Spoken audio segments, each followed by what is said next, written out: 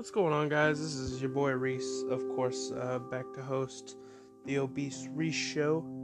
And like I said, I'm really not gonna stick to like any one topic. I'm just gonna rattle off what's going on in my head and hope that it comes out as coherent thoughts. So, yeah. I do have a few things on my mind, though, of course, that I would like to talk about.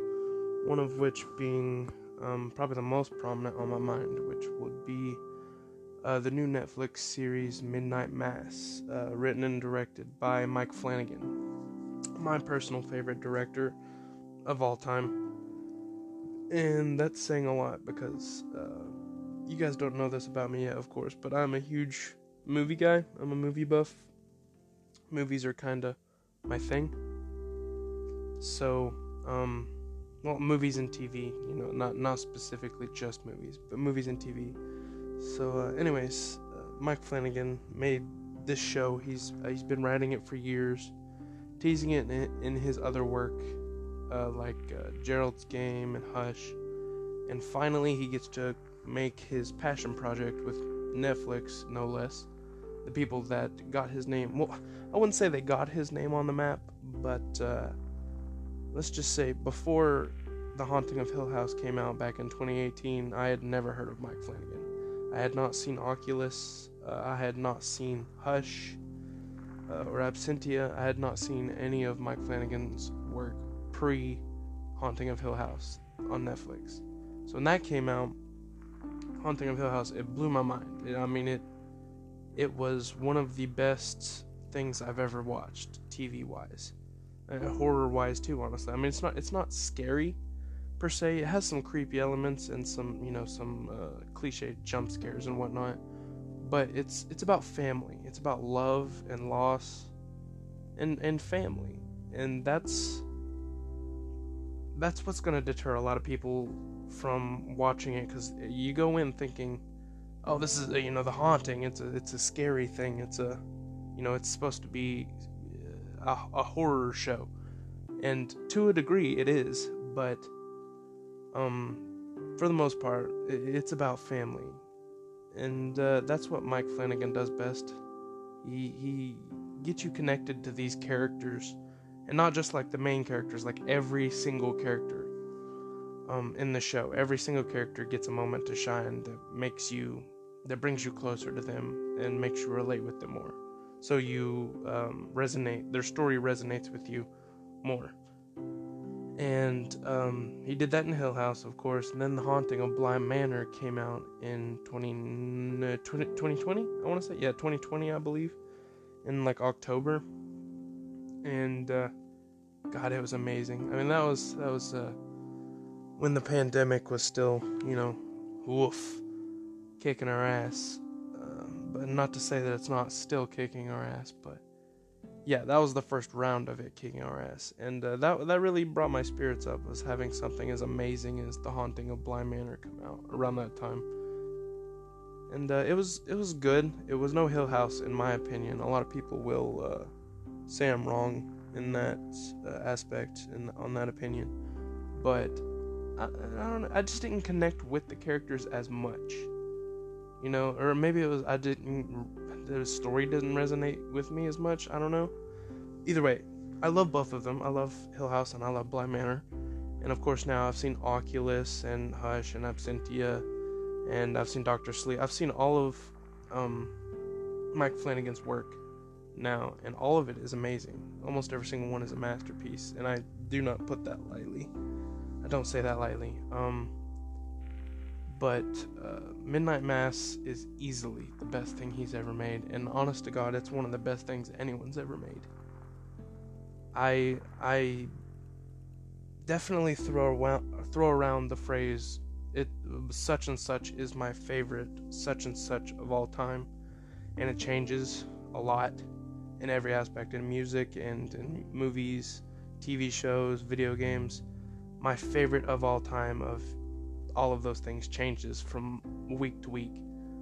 But Midnight Mass is the best thing I've ever seen. And I've watched it a couple times now. it's just as good. It's not just as good the second time around because the wow factor with the story beats and the twists and whatnot isn't as crisp. It's like watching the Sixth Sense for like the fifth time. Like what's gonna happen, so it's not as what but still very, very, very, very good. Every actor is amazing in it. The main character, the guy that plays him, his name is Zach something, but Riley he's alright, but he's definitely probably my least favorite character, to be honest with you. I feel like he doesn't stand out as much as the others. Like whenever, say, what's her name? Kate Spiegel. I think her name is Kate Spiegel, the main female character, Erin. Every scene she's in, she just chews the scenery. I mean, she just wrings out every last bit of performance she can get. And just like seeing the Zach guy in scenes with Kate Spiegel, it's like the sun next to like Mercury or Venus, or you know what I'm saying. It's like the sun next to a planet, in size. One of them is big and bright, and you have to notice it because it's so beautiful. And the other one is minuscule and kind of just chilling. And that's kind of how it is. I mean, he's definitely my least favorite. I gotta say, my most favorite character probably have to be Joe Colley, just because Robert Longstreet is phenomenal. I really connected with his story in the show. I don't know. I have so many feelings on the show. I really don't know where to go. Where to go next. I mean, like I said, the actors are all fantastic. Samantha Sloyan, I hope I'm saying that right. I'm probably not. Sloyan. Yeah, the one that plays Beverly Keene, she is absolutely fantastic. She's one of those characters that you hate to hate, or you love to hate. I don't know exactly the phrase I'm looking for, but you hate her, and you every episode you're like, ooh, I hope she dies. Ooh, I hope something happens to her. Something's got to happen to her. She's just evil. It's not like Professor Snape from Harry Potter, for example, where it's like you love him and you have sympathy for him, and I mean you hate him because he's a jackass, but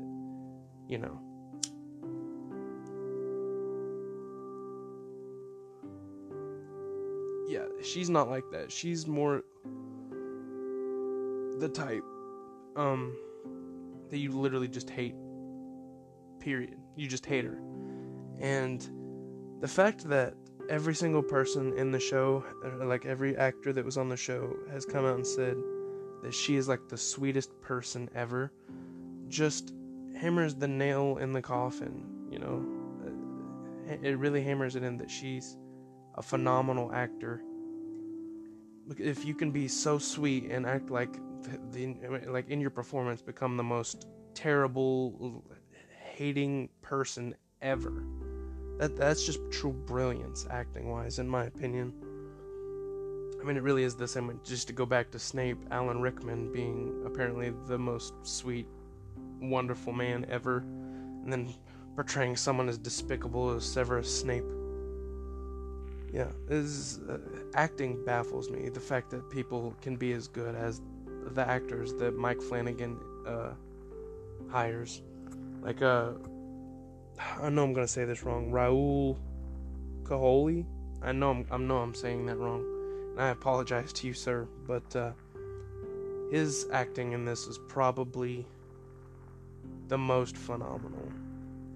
I mean, I've seen him in other things, and even before he kind of got his time in the spotlight with The Haunting of Bly Manor, I'd seen him in a few things before that, and he's come a long way. I mean, he really shines in this series, and if you look at the reviews and the Twitter comments and all that about the show, a lot of it is about Raul and how good he is in it. And I gotta say, I agree. He deserves awards for this show. Everyone in the show deserves awards, especially, I mean, Mike Flanagan, he deserves 1 billion awards. he'll probably never get. But it's about religion. If you didn't already know, I mean, the title kind of gives it away, anyways. But it's about this little town on an island. Town's called Crockett. The island's called Crockett Island. So they call the town the Crock Pot. Which is, I think that's pretty. I mean, I don't know if I'd call it clever, but it's definitely a fun little nickname, the Crock Pot. But yeah, so it takes place in this very, I don't know if I'd say reclusive, but isolated community with only, so many people in there. So you get really close to all of these characters because you don't have anyone to get close to outside. I mean, you're literally closed off on this island, just like the characters from the viewer's point of view. So you get really close to this community of people that are really close to each other. And that's where Mike Flanagan gets you, because like I said before, he's all about getting you to learn and love the characters, or learn and hate in Beverly Keene's situation. And there are 7 episodes, over like the first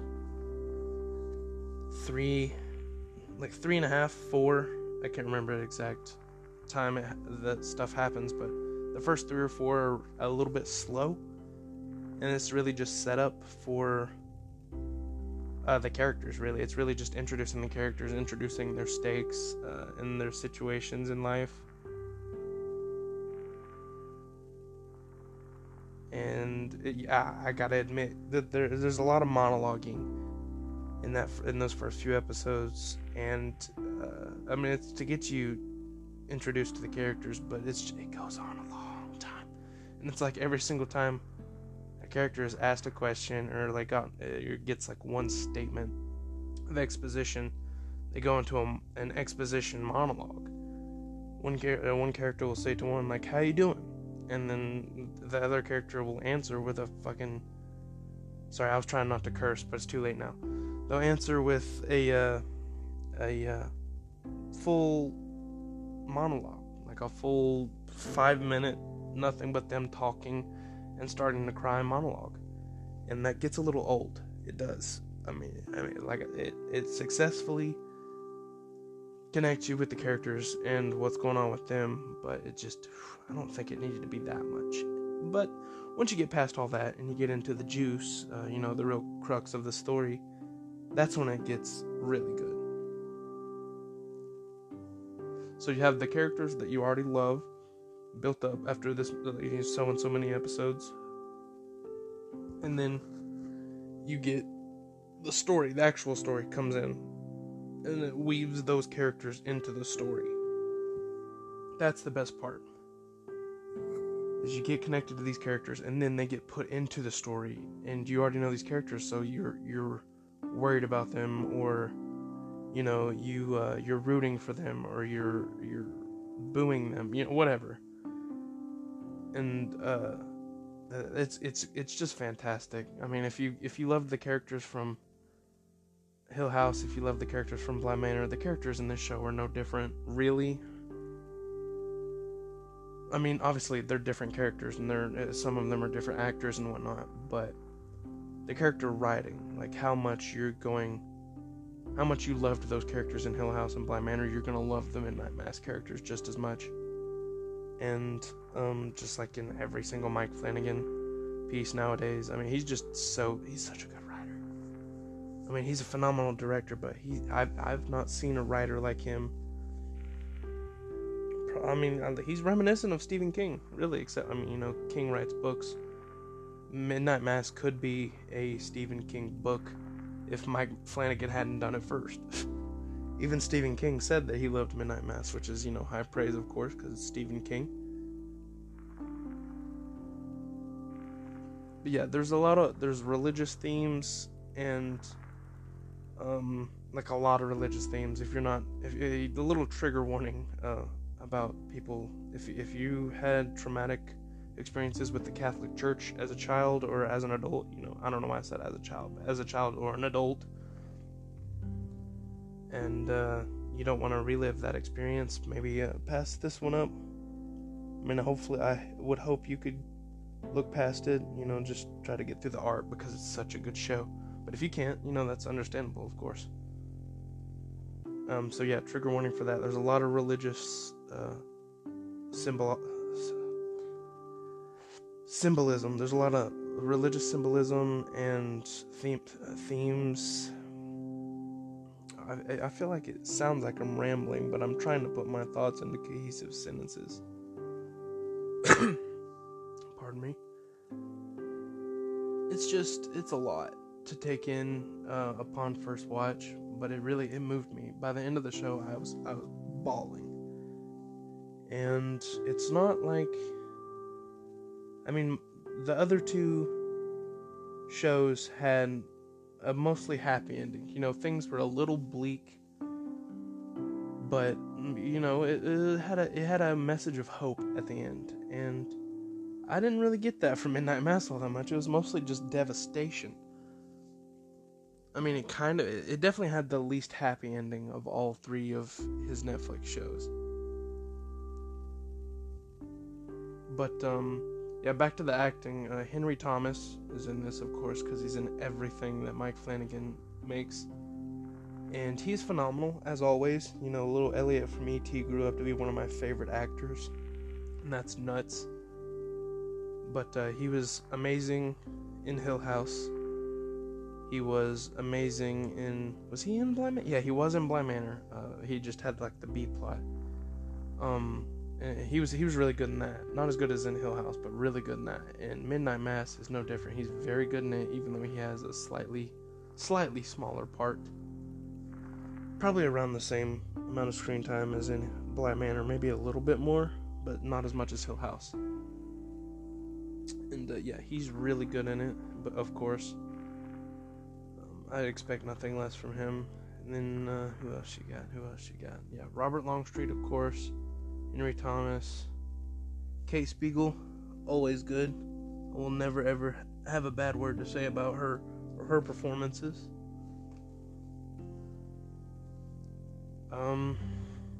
Yeah, Samantha Sloyan, I hope that's how you pronounce her name. Really just everyone. Hamish Linklater. I think I'm saying that right. I might be saying that wrong. Linklater. I don't know. But yeah, he plays the main priest guy that you see on all the posters and stuff. And he kills it, knocks it out of the park, man. The score is amazing. It's done by the Newton brothers, and they did the hymns and stuff too, the church hymns. There's a lot of those in this, in Midnight Mass. I mean, I personally really like them, even though I'm not big into church hymns. I'm not a huge church person, but I really liked the hymns. I thought they added a lot to the eerie feeling. Or I don't know if it makes it eerie, but it's really only if you see church hymns as eerie with the tone, because they match the tone, and the tone's just dreary and like something bad's gonna happen, like a doomed feeling. That's kind of how the whole thing is. There's a feeling of doom over the whole island, in my opinion. That's just how it feels, and that's the way it's supposed to feel.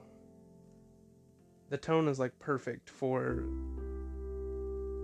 the type of story that Mike Flanagan was trying to tell. He pulled it off perfectly. Of course, I knew he would. When I first saw the trailers, I really didn't think it was going to be all that important, or all that, special to me. It wouldn't be the best thing I'd ever seen, like it is now.